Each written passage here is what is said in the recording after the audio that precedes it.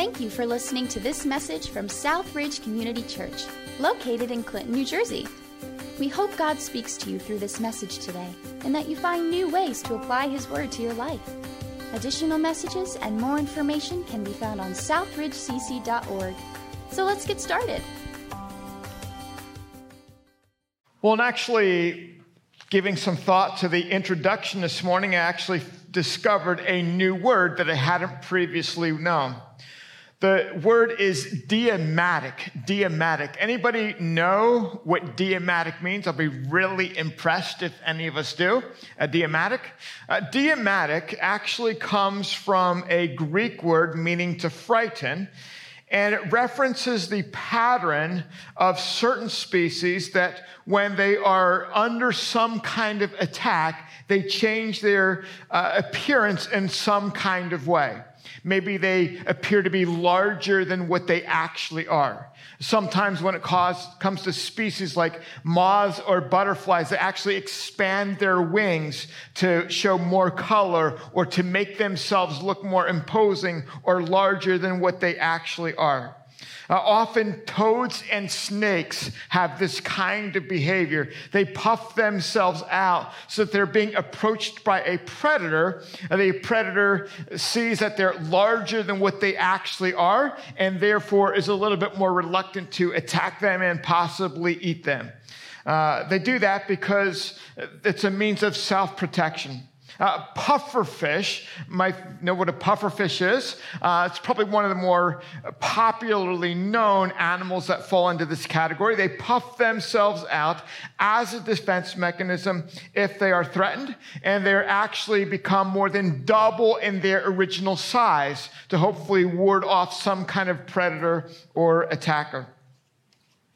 You know, sometimes when I think about that, sometimes I think as followers of Jesus and maybe even as churches, we can have some of those same behaviors.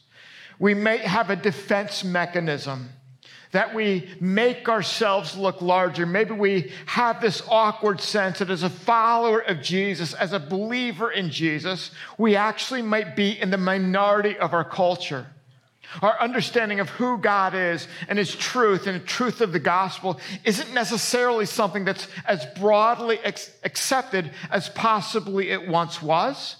And so when we're met with a threat, maybe it's in the moral realm, a theological realm, whatever it is, we kind of tend to maybe puff ourselves out to make ourselves look more imposing and powerful than we actually are. Sometimes churches do that, maybe in the political realm. We're certainly called to speak truth into those areas, but we can kind of have this sense of puffing ourselves out, making ourselves look more imposing, fearing that we're going to look too timid or too small or too weak to deal with imposing danger around us. In the Church of Philadelphia this morning that we're going to look at in Revelation chapter 2, verses 7 through 13, Jesus actually says to this church that He knows that they have little strength. He knows that they're weak. And guess what? He's actually okay with that. He still says, before you, there's an open door. Even though you have little strength, I'm still going to use you in my movement in this world.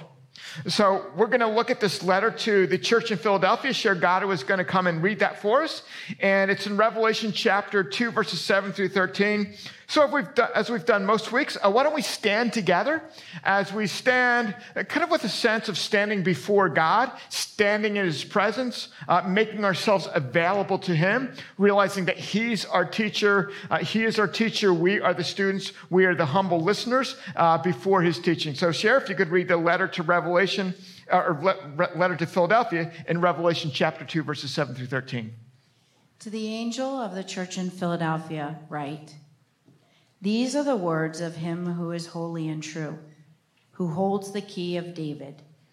What He opens, no one can shut, and what He shuts, no one can open. I know your deeds.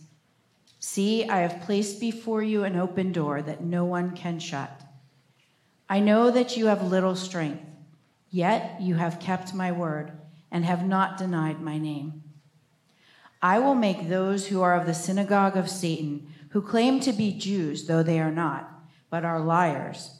I will make them come and fall down at your feet and acknowledge that I have loved you.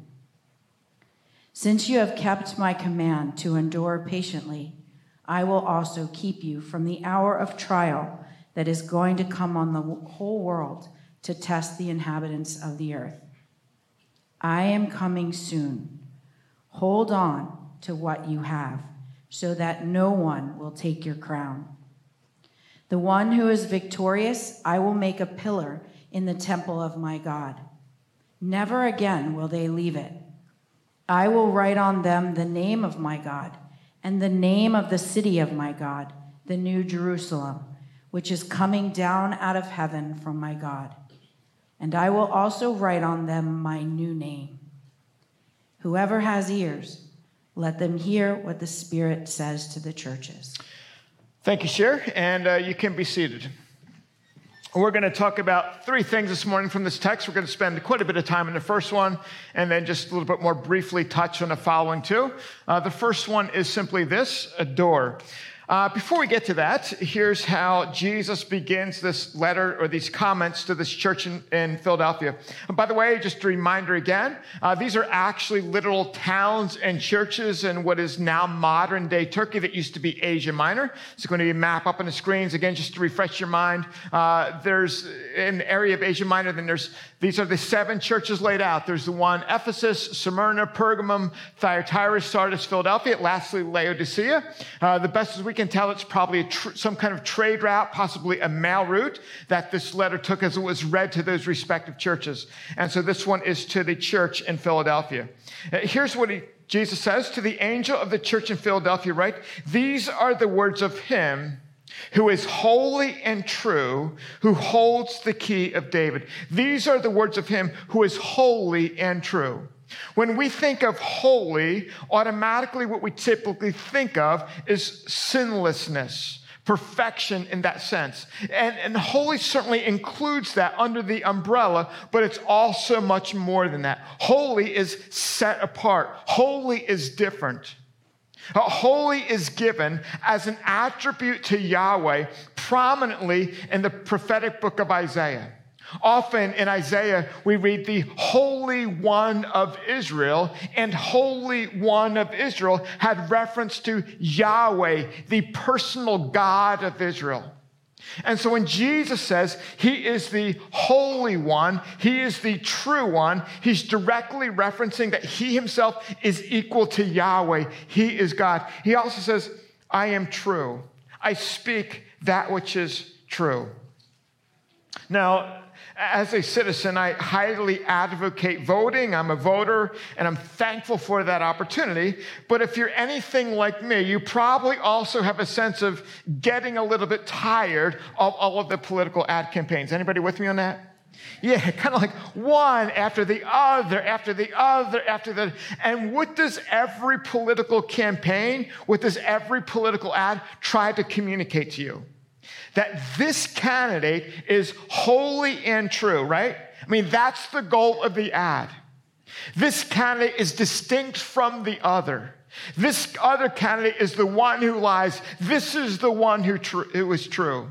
The other candidate has this particular position, but this candidate is the one who is holy, set apart, different. He'll be the rescuer. He'll be the savior. He'll be the one who speaks truth. Now, we all know that really can't be trusted. We all know that no other human being is holy and true. But friends, here's what I want you to know. Jesus alone is holy and true. Jesus is distinct. Jesus is separate then. Jesus is not some other sort of political commentator or voice giving his position. Jesus is truly holy and true. Jesus is Yahweh. Jesus is eternal God. And what Jesus says actually is true. You know, wherever we go these days, whether it's campaign ads, whether it's some sort of clickbait topic, whether it's some kind of sensationalized language, we try to use language that demonstrates this is holy and true. Friends, there might be degrees of that, but there's only one that is holy and true, and that is the person of Jesus. He says, who holds the key of David. Earlier on in Revelation chapter 1, verse 18, it said of Jesus, "And I hold the keys of death and Hades," referring to the realm of the dead. And so maybe we're kind of more easily drawn to the fact that, yeah, Jesus is in charge of death. We kind of get that. We sort of understand it. But that's not what he's saying here. He's saying that he holds the key of David. What in the world does that mean? Well, the idea actually comes directly out of the book of Isaiah, where in Isaiah's time, there's this guy called Eliakim. And while all of Jerusalem and Judah was kind of straying away from God, Eliakim was lifted up as this one who faithfully served God and faithfully served his promises within Jerusalem as well as Judah. Here's what it says in Isaiah chapter 22, verse 22. "I will place on his shoulder," that is Eliakim, "the key of the house of David. What he opens, no one can shut, and what he shuts, no one can open." And so this is far beyond Jesus holding the keys to the realm of the dead. This is actually Jesus holding all dominion and power and authority to rule and reign. In Matthew chapter 28, verse 18, it's often kind of seen as the fulfillment of this. It says, "Then Jesus came to them and said, 'All authority in heaven and on earth has been given to me.'" Listen, friends, here's the deal with Jesus.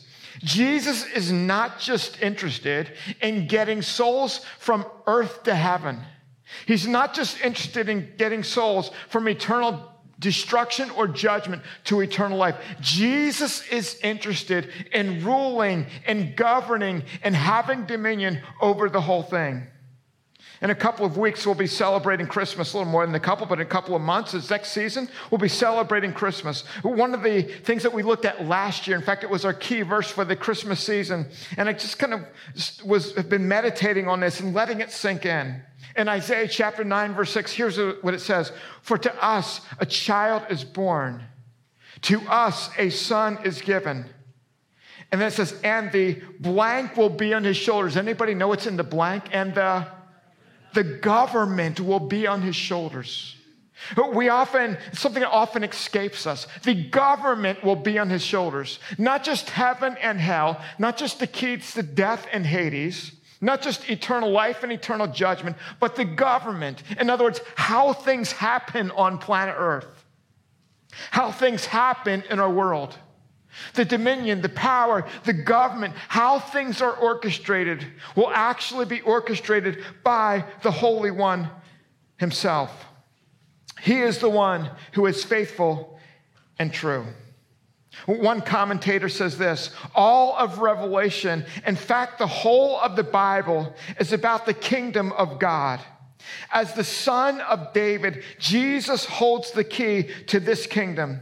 He has thrown open the door for the nations to come in, and nothing can stop it. In his death and resurrection, in his ascension and the sending of his Spirit, Jesus has opened the door for the gospel to go forward. Jesus is pointing the church in Philadelphia toward the open door and promising to use them to extend his kingdom to every corner of the earth. Listen, friends, Jesus' purposes will absolutely be fulfilled. Jesus is holy and true. There's a lot that gets in the way of various political campaigns and political movements and a ton of other things. Nothing will get in the way of Jesus fulfilling the government being on his shoulders.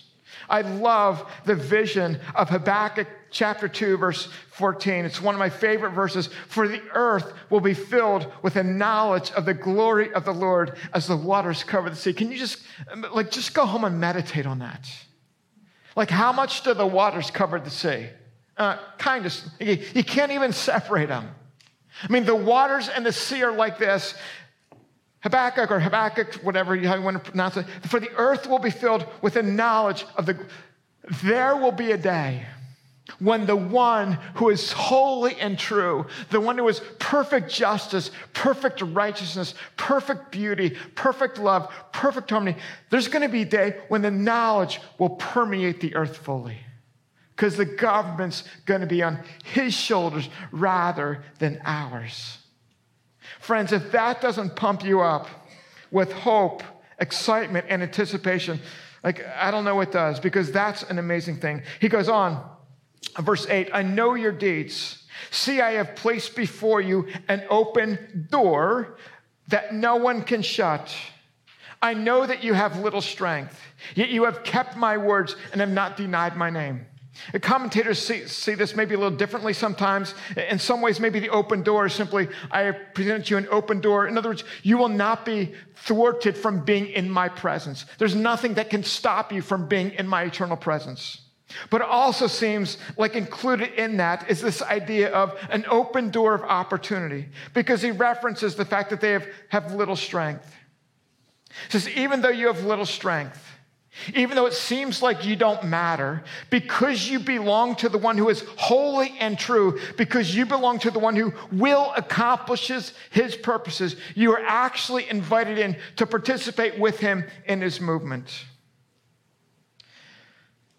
Listen, friends,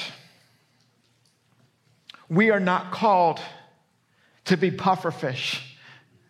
We don't have to pretend to be larger than what we are. We're not called to be winners. We're called to be servants. We're not called to be champions. We're called to be victorious in Christ. We're not called to be pufferfish. We're called to be simply who we are. And that may quite honestly be of little strength. But little strength placed in God's hands becomes something amazing. God does not ask us to be strong and powerful. God asks us to be faithful and obedient. God does not ask us to accomplish supersized tasks. He asks us to give him trust and obedience. God does not ask us to trust him in what we accomplish. He asks us to trust him in what he can accomplish through us. Listen, friends, sometimes in our day, it can be easier to be more excited about accomplishing great things for God rather than simply obeying him. It can be more thrilling to try to accomplish some grandiose, world-changing, life-impacting accomplishment or task. And that's often has a greater level of excitement and draw than simply, are you offering God your daily obedience? Are you offering God your routine life? Are you offering God your normal obedience to what he desires for you to do in your everyday life? And sometimes it's easier to get more revved up over accomplishing a task than simply following Jesus faithfully in obedience to trust in him. Trusting in what we can accomplish is measuring things by what is seen. Trusting in what we can accomplish is measuring things by visible outcome. Trusting in what we can accomplish is measuring by noticeable impact. And one of the favorite stories, I guess there's lots of favorite stuff I have, but one of my favorite stories in the New Testament is when Jesus is going to feed thousands of people. And what does he use as he feeds thousands of people? He uses the lunch of a young boy who has 5 loaves and 2 fish. That's what he has. And Jesus uses that and he multiplies it in order to feed thousands of people. And so the question Jesus would have for the people in Philadelphia is, yes, you're poor. You might have, or go through the door, you might have little strength. And my question for all of us this morning is, what is the open door before you? What's your lunch that Jesus is asking for you to give to him, for him to multiply so that others can be impacted? You know, our church, and many of you are on our Helping Hands email list. And so many of you make meals for those who might have come out of a hospital stay. Maybe those who experience the death of a loved one get meals, and we all sign up to provide meals. That might seem like a little thing, but placed in God's hands, it multiplies. I've heard from people who have said, you know what, sometimes in a moment of stress, I even forget to eat, except that somebody from Southridge has a meal that's been made. What is it that maybe you say you have little strength, but even though you have little strength, God can use it? Maybe some of you are moms and dads. And I loved it a few weekends ago when we had child dedication. We had like 14 babies dedicated. And often in our culture, sometimes having a family can kind of be seen as being an obstacle to pursuing other realms of financial or some other kind of success, some other kind of positional success. And so having a family might be seen in our culture as kind of minimizing your own opportunity to pursue your personal realm of pleasure and life and opportunity. It can come as a hindrance to forward progress toward affluency or position or status. But the message of Scripture is actually the opposite. And maybe it seems unseen. Maybe it seems invisible. Maybe it doesn't seem world impacting, friends. But let me simply tell you, if you are building into the life of your child a love for God and a sense of that child developing his life around the truth of Scripture, you are having a world impact. Not because you see it immediately, but because it's done in obedience and faithfulness to God. Some of you who are men might need to take the responsibility of leading your family in prayer. And maybe in our culture, that's not a very manly thing to do. To lead your family in a spiritual conversation that may feel a little bit vulnerable, that may feel a bit more squishy than the typical man topics. Like praying to this unseen God may not seem quite as manly and dripping of masculinity as some of the other things that our culture celebrates. But what if the door before you is leading your family toward loving Jesus a little bit more, toward understanding who he is a little bit more? Maybe it's even more basic or simple than that. You know, periodically I listen to sports radio or something like back and forth to work, but pretty often these days I just turn it off. So let me just talk to God. And so maybe there's like a particular place on your way to work where you come to that place and you're like, no more radio, no more, maybe it's even a podcast about God, whatever it is. No more podcasts, no more music, no more radio. Like from this place to this place, I'm going to have 10 minutes of just talking to God. I'm going to have 10 minutes of prayer. And that's maybe your open door. And it doesn't seem big, it doesn't seem world-changing, but maybe placing that in the hands of God is actually something powerful that you can do. Mother Teresa said, not all of us can do great things, but we can all do small things with great love. Kind of launching on that, maybe what I would say is, not all of us can do great things, but we can all do small things with great faith. We might not all be able to do great things. None of us, in fact, can. But every single one of us can do small things with great faith. We can pray in great faith. We can offer a word of encouragement to somebody in great faith. We can pray for somebody in great faith. We can shepherd our children in great faith. We can make a meal for somebody in great faith. And so we may not be able to do great things, but man, what would it look like if we actually considered ourselves as weak and said, you know what, I'm going to do something in great faith because that's the open door in front of me. What's the door? Secondly, I'm going to look at this word, kept. Kept. Verse 9, it actually comes in verse 10, but verse 9, by way of intro a little bit, I will make those of you who are of the synagogue of Satan, who claim to be Jews, though they are not, but are liars, I will make them come and fall down at your feet and acknowledge that I've loved you. I'm not going to dive into that too deeply, but I do want to say this. For the second time in these letters, we read the synagogue of Satan. Now, the synagogue was the place where the Jewish people gathered to worship God. The root of the word Satan comes from the Hebrew, has the idea of accuser, one who gives accusation or slanders against. And so when Jesus calls them a synagogue of Satan, it's pretty severe language. It's pretty harsh. And I want to kind of make a note of that, especially in a day where we see comments of anti-Semitism rising.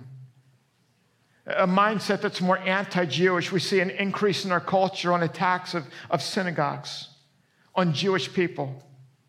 And so it's important that we kind of understand what's happening here. Jesus is not condoning a spirit of animosity or anger or attack toward those who are Jewish. At the same time, Scripture has fairly strong words for the Jewish nation that God had spoken to in ancient times. He had revealed himself to them. And yet when Jesus came as the Messiah, when he was born into that Jewish environment, when he himself was Jewish, his own people did not receive him. They did not recognize that this was actually God in flesh among them, that this was the kind of the fulfillment of his plan that he kept on telling them about. And so God actually has had very strong words to say against the nation of Israel's rejection, the Jewish people's rejection of the Messiah, of the person of Jesus. In AD 70, there was the fall of Jerusalem. It was a horrific, cataclysmic event of that time. And it seems to be directly connected as God's judgment to the Jewish people rejecting him as Messiah. And yet we also know that, man, it's through the Jewish people that God has brought about his plan of salvation. Scripture makes it clear that through the Jewish people that God worked in ancient history. It is through the Jewish people God's plan of salvation now extends to all peoples of the earth. It is through the Jewish people that Jesus was born. It is through the Jewish people that those of us who are believers in Jesus have salvation. It is through the Jewish people that one day the knowledge of God will cover the earth as the waters cover the sea. It is through the Jewish people that we have become God's sons and daughters. There's a new creation coming because of the work that God did through the Jewish people. And so, friends, as followers of Jesus, who himself was Jewish, we have great admiration and respect for the people group that God used to bring about his plan of salvation.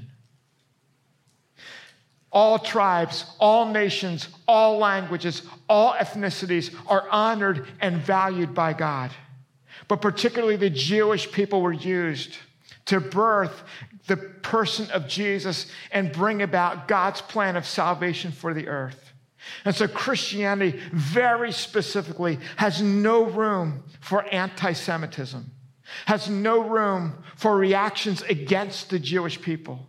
Yes, there's some harsh words spoken to them in Scripture of their rejection for Jesus. Yes, they're going to be held accountable to God for that. But as followers of Jesus, we recognize that God has used them in bringing about his plan of salvation into the world. And verse 10, since you have kept my command to endure patiently, I also will keep you from the hour of trial that is coming onto the whole world to test the inhabitants of the earth. I want to look at that second word, keep. I will keep you from the hour of trial. Quite honestly, there's a lot of ink spilled as to what this verse means. Once again, we remind ourselves that this letter was written directly to the church of Philadelphia. It comes at the point of the letter where the comments are directed directly to that church in ancient times. And yet we also know that there's a level of application, not just to that church, but God's people across time. There's a lot of debate, particularly what it means when it says, keep you from the hour of trial, because there's a number of ways that can be translated. It can be translated kept out of, removed from. It can also be translated in a sense of being kept safely through. And so there's differences of opinion as to what that means. But I would simply suffice it to say, whichever way that you go, what that verse is drawing at is simply this: God is the one who is the protector of his people in difficult times. In John chapter 17, verse 15, I probably think it leads some sort of light as to how to interpret this verse. In John 17, Jesus says this, "My prayer is not that you take them out of the world, but that you protect them from the evil one." It's exactly the same word in Greek as we find in Revelation chapter 3, verse 10. He says, "I'm going to keep you from the evil one. I'm going to keep you in the world, but keep you from the evil one." And so there could be an indication that the translation there is more, you're going to be experiencing trials, but I'm going to protect you from the attacks of the evil one within those trials. But again, however you want to interpret that, the issue is simply this: Jesus is the faithful one who is our protector. Often, the trials that we find in our world, the crises that we find in our world, cause it to disintegrate. Crisis and trial cause our world to rage. Crisis and trial cause our world to become hopeless. Crisis and trial in our world cause our world to have deeper despair. Crisis and trial cause our world to have desolation, causes it to have anguish and agony. It causes it to have misery, gloom, and fear. Crisis and trial cause our world to have dejection and despondency. And yet we also know from Scripture that trials impact followers of Jesus differently than it impacts the world. While it brings desperation and dejection and gloom and despair to our world, it's actually an opportunity for joy and life for those who are followers of Jesus. Trial and crisis, according to James, is an opportunity for joy. It's an opportunity to live more deeply in Christ. It's an opportunity to live more deeply in peace. It's an opportunity to live more deeply as citizens of heaven. It's an opportunity to live more deeply in our identity as God's sons and daughters. Crisis and trial is an opportunity for us to live more deeply in our confident assurance of Christ's victory. It's an opportunity to live more deeply in the unseen than the seen. So here's what I want to tell you, friends. Any trial that we go through, yes, Jesus delivers us from some.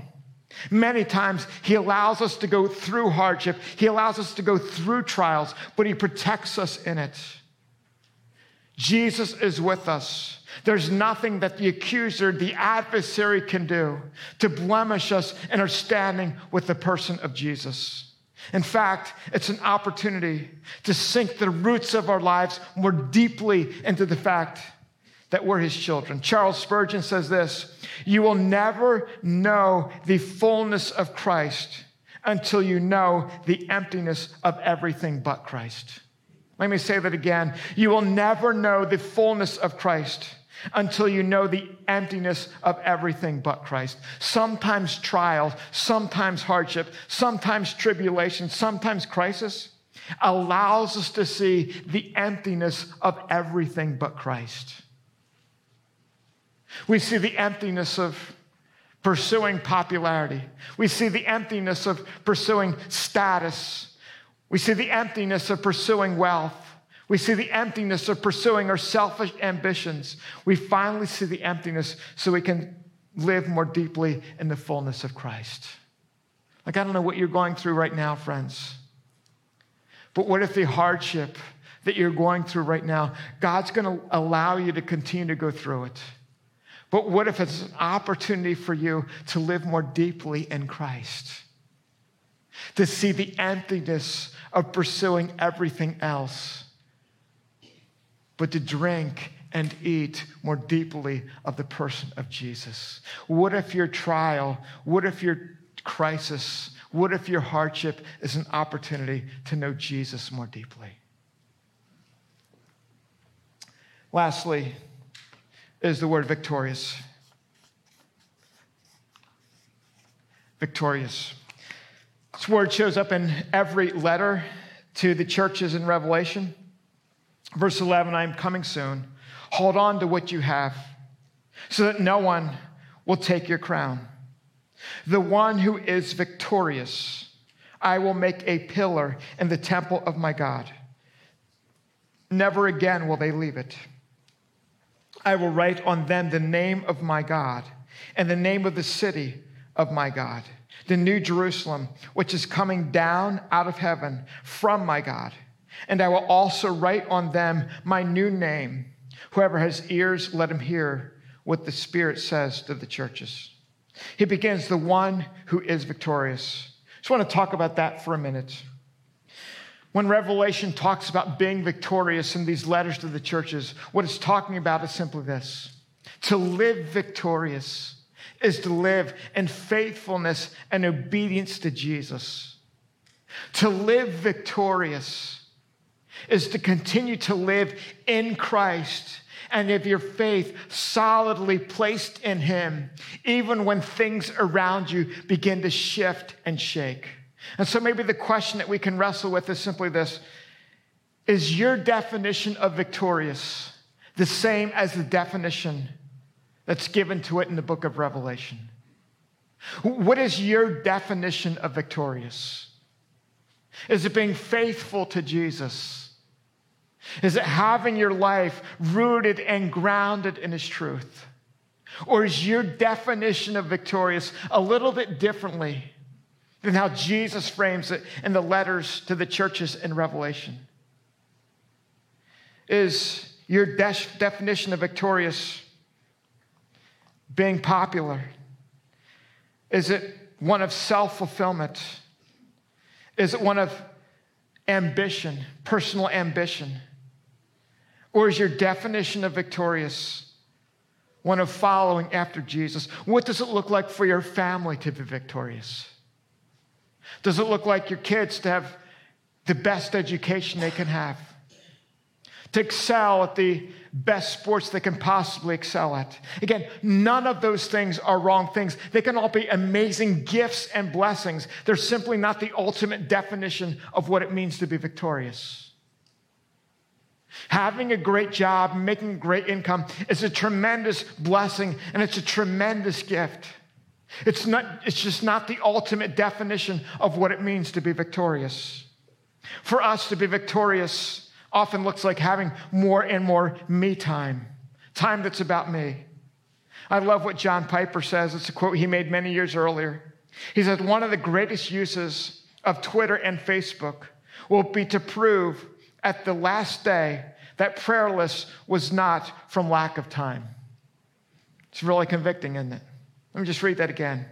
This is one of the great uses of Twitter and Facebook will be to prove on the last day that our prayerlessness was not from lack of time.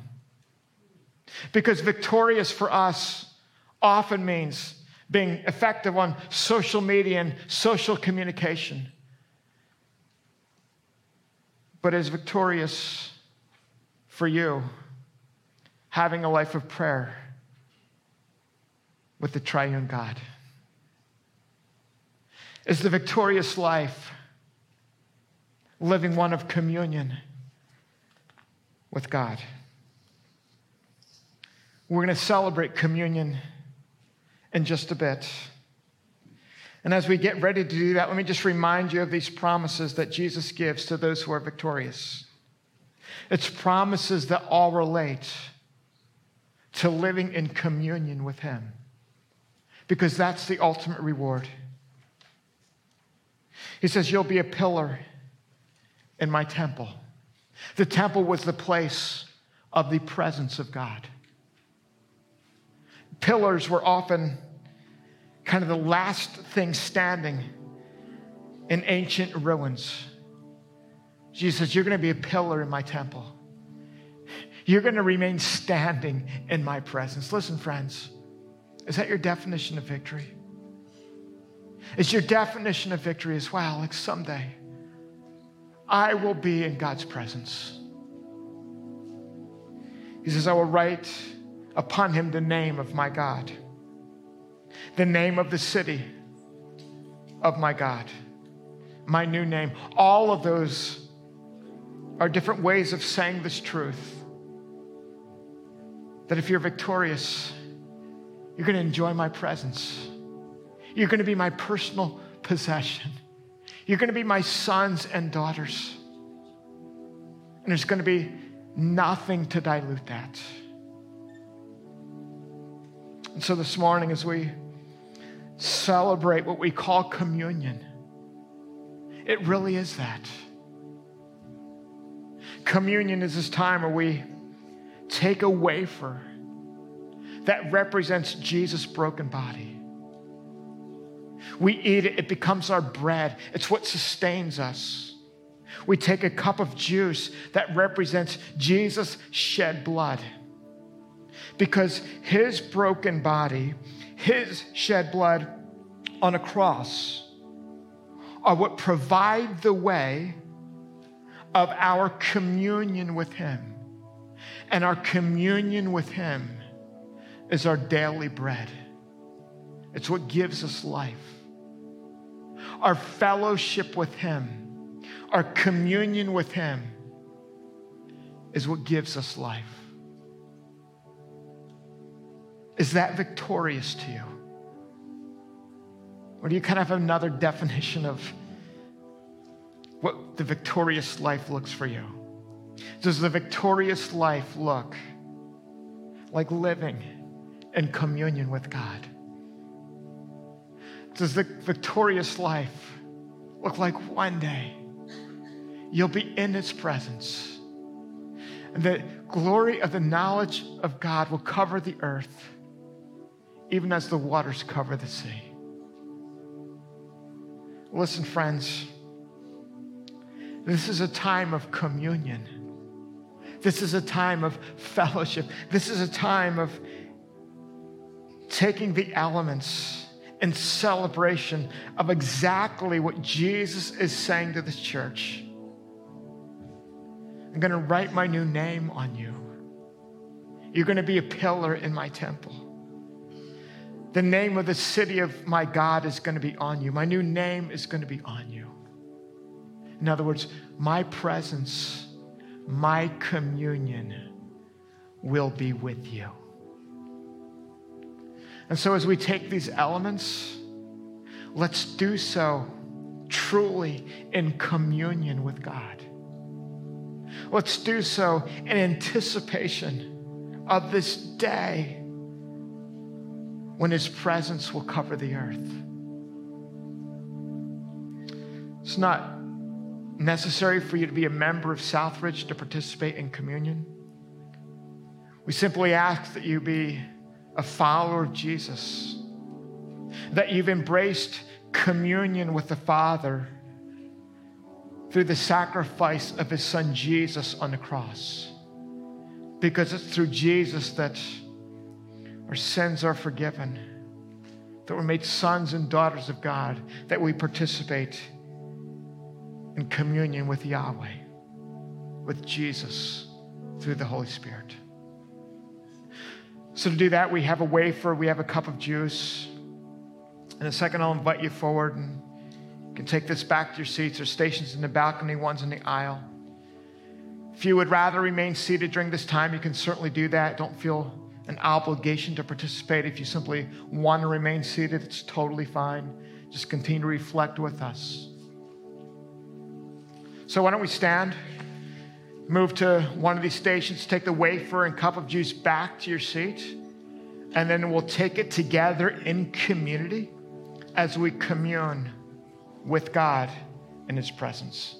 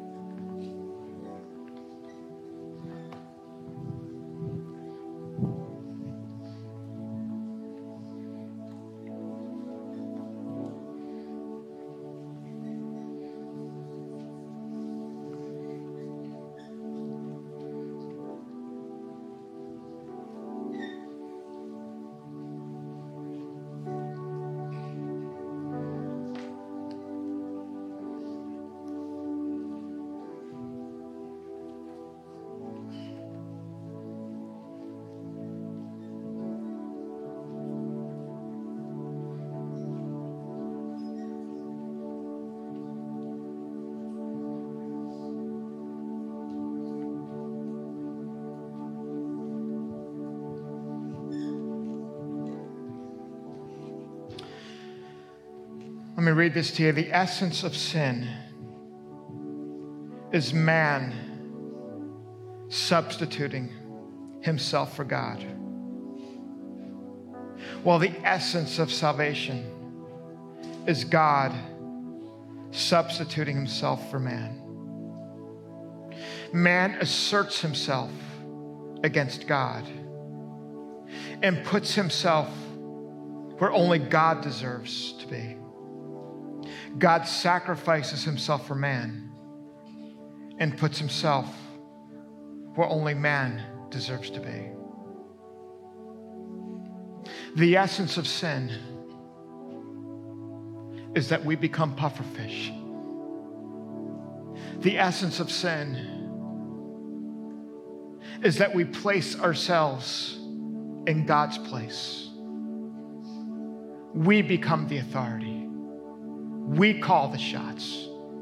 All dominion, power, and authority is given to us. That's the essence of sin.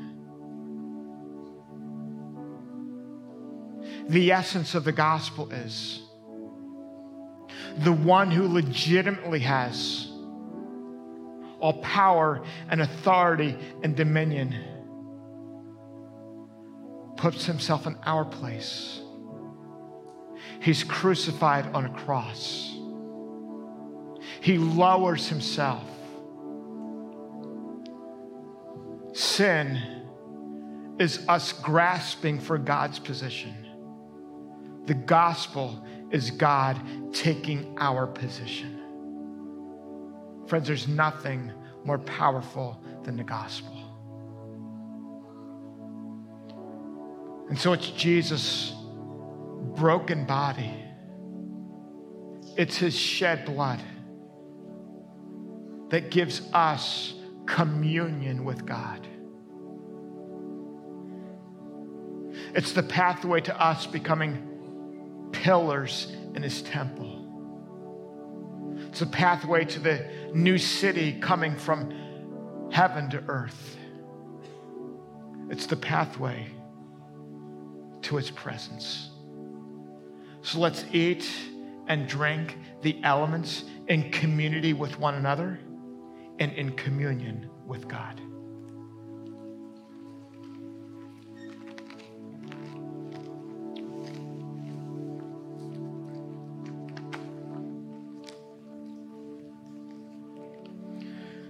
I'm going to ask you to stand, and we're going to sing this final medley of songs.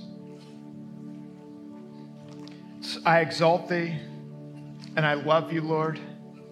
And let's sing this in an ongoing spirit of communion. Let's sing this as an extension of our communing with God. Let's tell him, God, we love you. We want to live in community with you. God, we extol you. Thank you for giving us communion with you. Let's sing these songs together.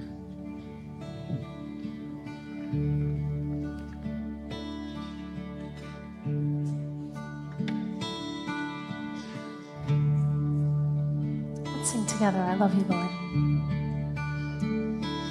I love you, Lord,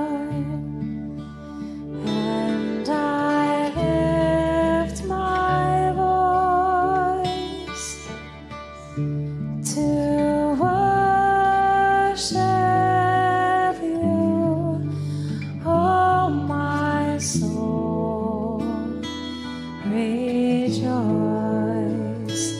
Take joy, my King,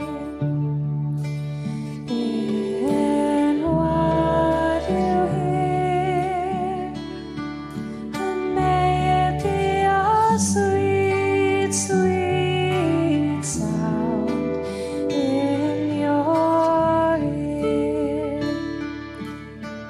Sing again. I love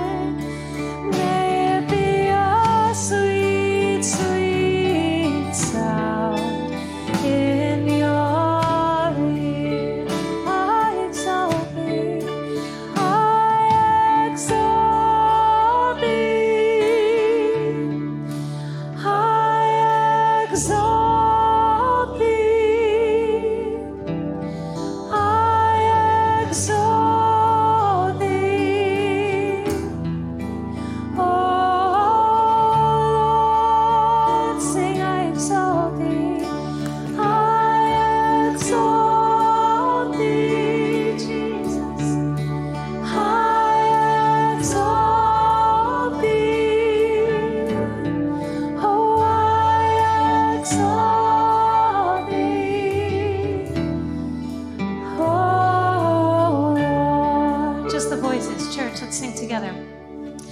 I exalt thee.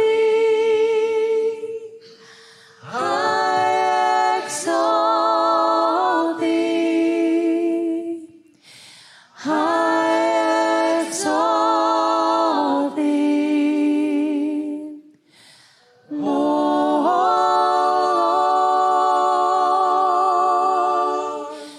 I exalt thee. I exalt thee. I exalt thee. Oh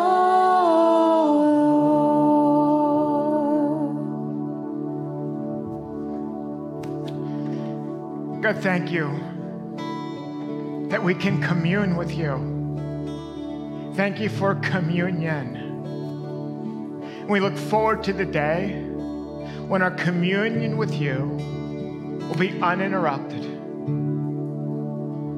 When your glory covers the earth as the water covers the sea.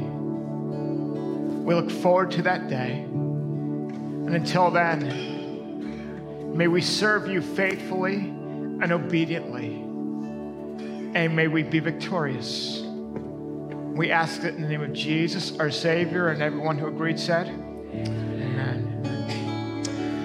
Our prayer team is down here to the right. God bless. Have a wonderful day. Continue your communion with the Lord throughout the week.